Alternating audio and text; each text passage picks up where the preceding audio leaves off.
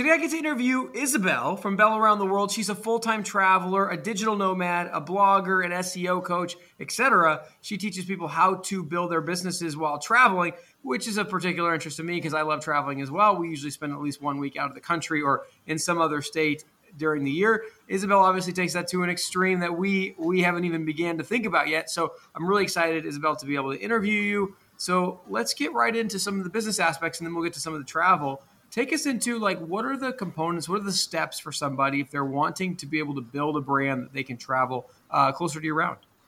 Yeah, hi. Thanks for having me, first of all.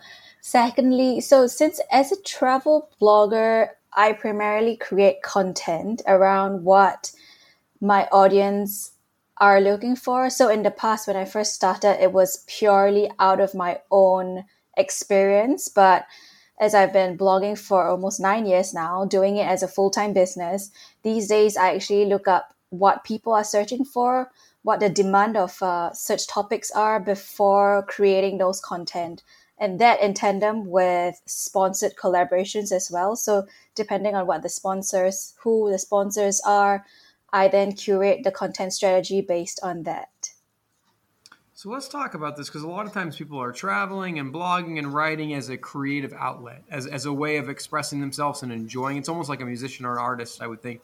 And then what you're doing is very business-like, right? I mean, you're searching what people want, you're giving it to them, which can be almost the opposite. Did you have to juggle that at all as far as what you want to do versus what people need from you? Or was it always more of a business focus?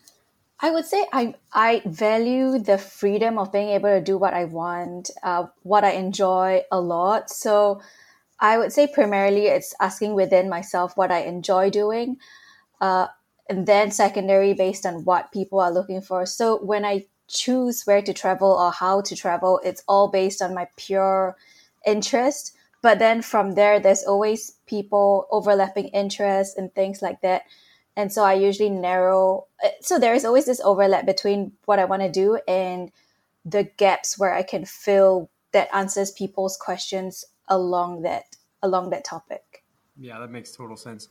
And so what gave you the initial idea of, I want to travel on the road and make a business out of it? It didn't come naturally to me. I started it in 2015. It didn't come naturally to me. Back then, it was always very corporate focused. And well, I mean, you're supposed to graduate and then find a job, right?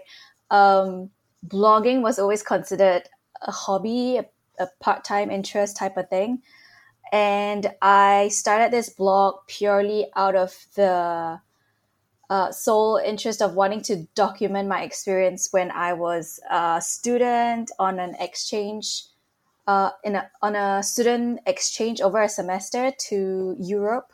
So I had started documenting. I had my new DSLR camera.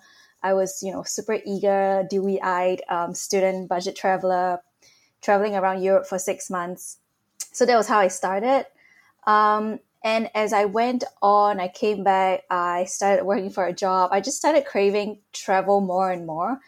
And the more I delved into blogging, the more I realized that there are already actually people who are doing it full time and could actually make a job out of it. So that was when I started pivoting and started looking at blogging more from a business point of view than a personal side hobby.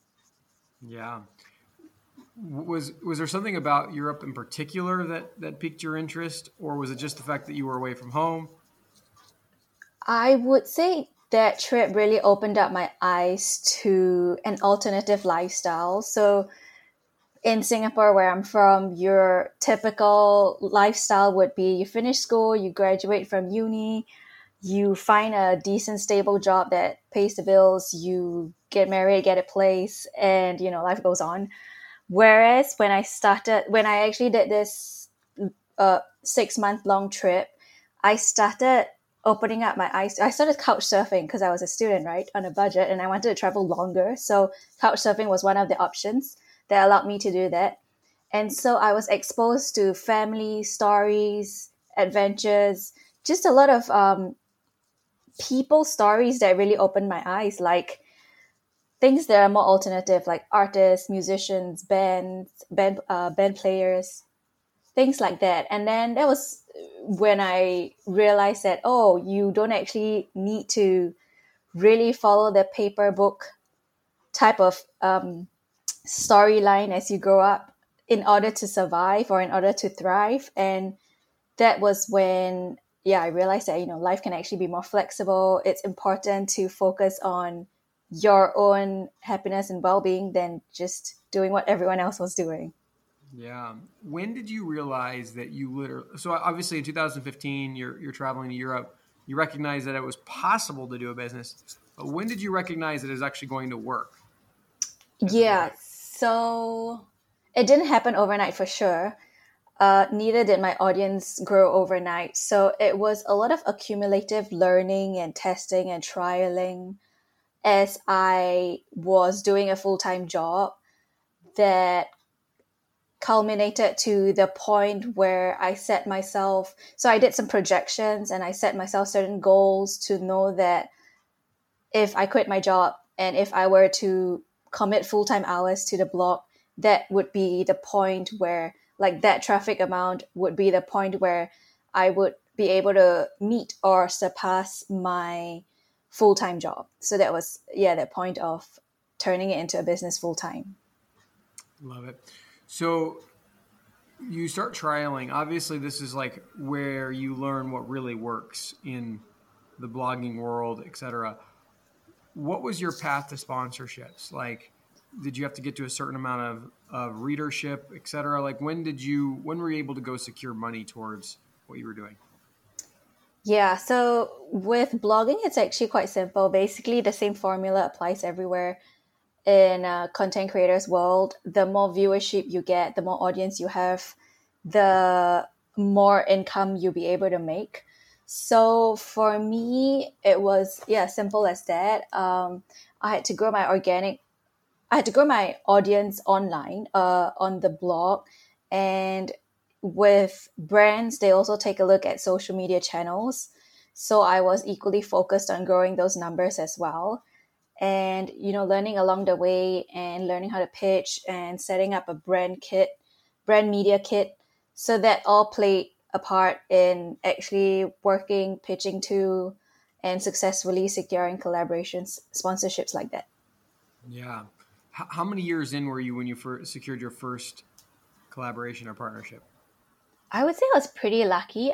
2015, I probably got my first sponsorship in 2017. I remember an airline covered because they were trying to promote the Singapore Maldives flight. So my first sponsored trip was actually to the Maldives, which was really humbling. Really, I was really fortunate back then. And then I remember my blog being still a tiny baby blog, but when I did my graduation trip to New Zealand, and back then tourism wasn't as popular as booming as it is now. So they were really receptive with working with bloggers. So I was able to secure quite a ton of adventure activities when I went to New Zealand for my graduation trip. Amazing. Now that we have the benefit of 8 or 9 years of working at this, what are some of the benefits you enjoy being a more seasoned veteran in the space? I definitely have more of uh, a saying power and being more selective with who I work with, and knowing the path to growing an audience. Now that I have that knowledge in mind, I am less stressed about, whether I should do this or do that. Like, basically, I kind of have that pathway to growing an audience now. So I am less concerned about taking risks, for example, or creating a new project like I did 3 years ago, where I started turning my focus more on YouTube, which is a whole new ball game for me, but equally important as well for content creators. And I also wanted to challenge myself. So yeah, and then also setting my sights on creating a new course, which I now have. It's an SEO course aimed for freelancers, business owners, and bloggers to grow their audience like how I did. Amazing. Obviously, the landscape is always changing. You mentioned earlier on, like 2015, travel wasn't as common. People were more open to travel and bloggers. if someone was starting out today, what would the landscape be like for them? What would they need to do differently than what you did? Ooh, it's definitely way more competitive now. So I would say you can't just throw your feet in. You definitely need to do some prior research, and you also need to be more focused, more honed in on a particular niche in order to stand out from the masses. And also probably be more strategic as well. Like when I first started, I was blogging about everything. I was blogging about my New Year's countdown in Paris and things like that. But people don't care about how you spend your New Year's. They want to know where to eat in Paris, where to find the best baguettes and things like that now. Everyone who listens to our show knows Tim and I are passionate about obtaining financial freedom through real estate investing. We also know that everyone's situations and goals are different, and while there are programs out there that show you a path to financial freedom, many of these programs are just too cookie cutter and don't take your personality, situation, and desired outcome into account. Think about the number of times that you've watched a guru online and tried to do the exact same thing as they did, but had nowhere near the same results. You are not alone. When I got started, I was continually paying for courses and getting only partial results until I discovered the path that made sense for me. The results prove this out. Most online course creators have let us in on their dirty secrets that 90 to 95% of their students never complete their course and achieve their desired outcome. This is not something that we're okay with. The benefit of working with Tim and I is that we are interviewing between 5 and 20 people every single week. We have accumulated hundreds of seven-figure strategies and gotten inside scoop from these successful entrepreneurs. We're able to work with you to pick the strategy that will best fit and then help you create the custom plan to take you quickly into financial freedom. As a former math teacher, I always taught my students that the fastest way between 2 points is a straight line. If you want to get rid of the many curves in the road that can make the journey longer and more costly, then go to coaching.freedomchaserspodcast.com and book a call with us, and let's get you on a straight line path to freedom. So that's obviously one example of a niche, is like getting a specific place, right, and really exploring it. What are some underserved areas you think that if people wanted to, they could come in and make a difference? Well, in terms of travel, I would say really specific topics like, I mean, it's also growing in popularity now, but what I can think of my mind right now is like RV travels or diving, really specific topics, for example, or Ireland travel, like country specific travels, or even I know of some travel blogger friends that have started secondary and third sites that focus just on treehouse reviews, for example. So it's like really specific. Yeah. And then that way their audience won't be as big, but it'll be very like energetic, very passionate fans. Yeah, exactly. And also depending on what your topics are, their search intent can be very transactional. So for example, the treehouse reviews one, it's people who land on that blog are interested in visiting tree houses around the world. So they already have that intent of booking a tree house. And so it would be easier to convert than, say, a general informational blog. And because they're easier to convert, sponsors will pay more, or how does that relate to monetization? So if you're working with affiliate links where you get a commission if somebody books through your link to a treehouse cabin or a booking aggregator site, so then you get a commission from there. Yeah. Which could be a really great idea, right? Because if you're exploring every single treehouse out there, and then everybody that books, you get $20 or $50 or whatnot, that could get pretty crazy. Yeah, exactly. What was the affiliate, or what was the thing that like has been one of the most profitable for you, if you're willing to say, in your venture? I would say, so my blog I knew that a more specific topic, a more specific niche would help with my audience growth and my conversions and income, but I didn't want to narrow my style of travel. And so I chose to keep a more generic informational blog, which is like my audience are more diluted, but I still enjoy writing about them. So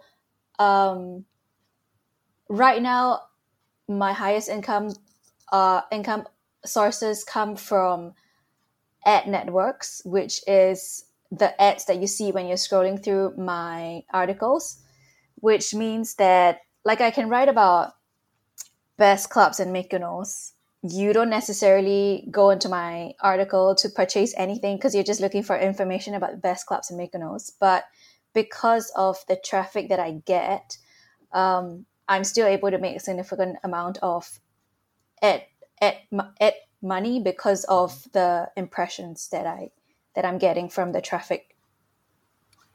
If you wouldn't mind sharing, what's the website traffic look like today? At my peak, I get about 80,000 page traffic. Wow, is that a over month? summer? Yes, a month over summer. Wow. Yeah. Okay. That's pretty wild. I mean, assuming that were to continue, that's close to 1 million views a year. That's a lot of views. Yeah. I'm assuming like a lot of businesses that we study, there's kind of like a lot of work, and then all of a sudden there's like a hockey stick. Mm-hmm. Did you notice something similar in your business growth, or was the curve a little bit different? Yeah, I would say it definitely improved over time, and also through experience and through acquiring backlinks, the acquiring like the authority of the site. You can see a steadily increasing growth. Of course, the pandemic put a damper on everything, so I lost like 70-80% of my traffic. So that year was the peak of my traffic growth, and then of course the pandemic threw everything off. So I spent that downtime that year re-optimizing my articles again. And so with the return of traffic plus my re-optimized articles, that traffic amount actually surpassed that year that was supposed to be peaking. So that was a good thing. You're basically reinventing yourself. Yeah, pretty much. Yeah. Because, well, of course, competition grew as well. So it was important to grow your traffic and have fresh articles. So when you say re-optimize, can you describe what that means? Yeah. So for instance, I would have like best cafes in Sydney. But of course, there's always a very high turnover with cafes, restaurants, and things like that. So that article could be written in 2019 and it's 2023 now. So there are always new reviews, new, better restaurants and cafes to write about. So it's important to keep up with the trends, for example. Yeah. So that goes into play with the re-optimizing. There are, of course, like with the pandemic, for example, things have closed, things like that. So it's important to do an article refresh. How often do you travel, and how many countries do you usually hit in a year? That is very subjective, but I'll just talk from the most recent experience. I spent 2 months in Europe, and I did 10 countries, which is a lot. I don't necessarily advocate that. During the pandemic, for example, because the borders were closed, the borders were closed in, practically almost everywhere. So I was doing more slow travel around Latin America. And so I would spend anywhere from 2 months to 6 months in one place and traveling to places where they had the least restrictions. So usually I would say I travel full time. It's hard to say how many countries I hit a year. I think last year I might have done like 20 or 30 countries in a year. Yeah, which is a lot. I am exhausted from travel, I'm not gonna lie. But if I had the choice, I would definitely choose for more. I would definitely opt for a slower style of travel. How many countries or continents have you not seen yet at this point? Oh, I haven't seen Antarctica. I've done 6 out of 7 continents. I've done 53 countries. Wow. So quite a few countries left to go, but you've gotten all the continents except for Antarctica. Yeah. Yeah, well, I've only covered 27% of the world, so it's still quite a lot of countries left to go. 9 years of travel. I mean, there has been COVID, but 9 years of travel, only 27% of the world. Isn't that crazy how big the world is? Exactly. Yeah, exactly. Like it astounds me all the time. Yeah, that is so interesting. How often, kind of addressed the similar question earlier, but how often when you're traveling, do you decide to go into a place that you would not normally go into? Like you go into this restaurant because you need to get an article, but you personally would be like, I wouldn't go there. So my style of travel has evolved over the years. I used to be like a serial planner, and these days I'm spontaneous as like some people can't even stand my spontaneity because they'll be like, oh, where are you going next month? And I'll be like, I don't know. It'll figure itself out. So I feel like the best kinds of travel happen when it's the most spontaneous style of travel. So for instance, I would never have thought about visiting Bolivia at all, but somehow I was, trying to figure out where to go after my stint in somewhere in probably Mexico or something, and I was just deciding where to go next. And I happened to be on a house sitting platform looking for, maybe somebody would want me to house sit or pet sit for them. And so, yeah, by a stroke of fate, chance, luck, whatever you call it, I got this 3-month gig caring for 3 dogs and a cat in Peru, in Bolivia, in the middle of nowhere. So that was a surprising, it was always a surprising like turn of events. And that. Mm-hmm. No, you. How do you balance family? I am, I don't know, fortunate enough. Well, I don't know, it's maybe by choice, but I wouldn't say I have a lot of responsibilities at the moment. I'm neither married nor have kids. So I don't really have that much to worry about when I travel. My family's always home in Singapore. So I know it's a place that is always home that I can always come back to. Like I usually travel full time, right? So if not for certain injuries that I've had, I wouldn't have come back to Singapore. Oh, so interesting. Now there have been people in the past that have bought lifetime airline passes. Is that something like, how have you worked that? Like you just use the income to pay for the plane flights, or have you bought like a lifetime pass on any airlines? Yeah, no, I'm quite old school, and I've never traveled with one airline solely because my travels are as random as anything. So You need to be more mobile than that. Exactly. It's very flexible. So I don't really like to constrain myself to anything. The world's your oyster. Yeah. Yeah. What's your vision for your life and your business the next 12 to 18 months? This might be counterintuitive to say, but I feel like I'm no longer as excited about travel as I used to be. And the slower I travel and the more I meet my community of people, the more I realize that I want a base or a couple of bases. So I am looking at maybe setting up some more permanent bases in the next couple years to come, so that I can like finally feel like a sense of home. Because sometimes I feel like as digital nomads, we can feel a bit happily homeless. So it's nice to have a base to come home to. Out of all your travels, you've seen 27% of the world. Where do you feel like your bases will likely end up? I have a soft spot strangely enough, I do have a soft spot for Cape Town in South Africa. So that's a place that I've always wanted to return to check it out for a longer period of time. The closest home base from Singapore, where I am now, is Bali.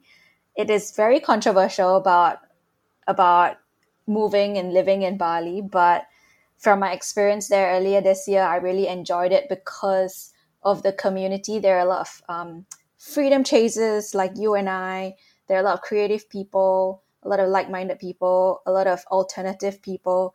So it's nice to be able to, it's very warm and inviting and friendly. So it's very easy to make new friends. It's also very happening, very modern. It has a bit of everything. So for me, it's enjoyable to be there. What's controversial about it? Well, Bali has become such a hotspot over the years that the traffic's crazy. Everything is changing. Some people say it has kind of lost its culture because it feels like a mini Australia with all the cafes and restaurants and foreigners moving, building their properties. The influx of Russians as well since the war. So when you're in certain areas in Bali, it almost feels like you're no longer in Bali. It's just a hotspot of different foreigners living there, and taking over. Pretty much. Yeah. Isabel, thank you so much for coming on and sharing about your life and your business and the way that you've been able to monetize and create a real life out of traveling. I know there's a lot of people that listen to this that enjoy travel, and the idea maybe that they could do it full time could be pretty cool. And obviously, as you know, we're the freedom chasers, so we want people to live the lives they want to live. And being able to travel all the time, wherever you want to go, can be a form of freedom. So thank you for sharing. For those of you who are out there listening, write down something you learned from today's episode. It also can apply to the content we create, even for our real estate businesses, et cetera.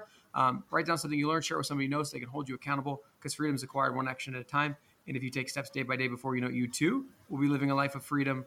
Thank you guys for tuning in. We'll catch you on the next episode. Thank you so much. Awesome.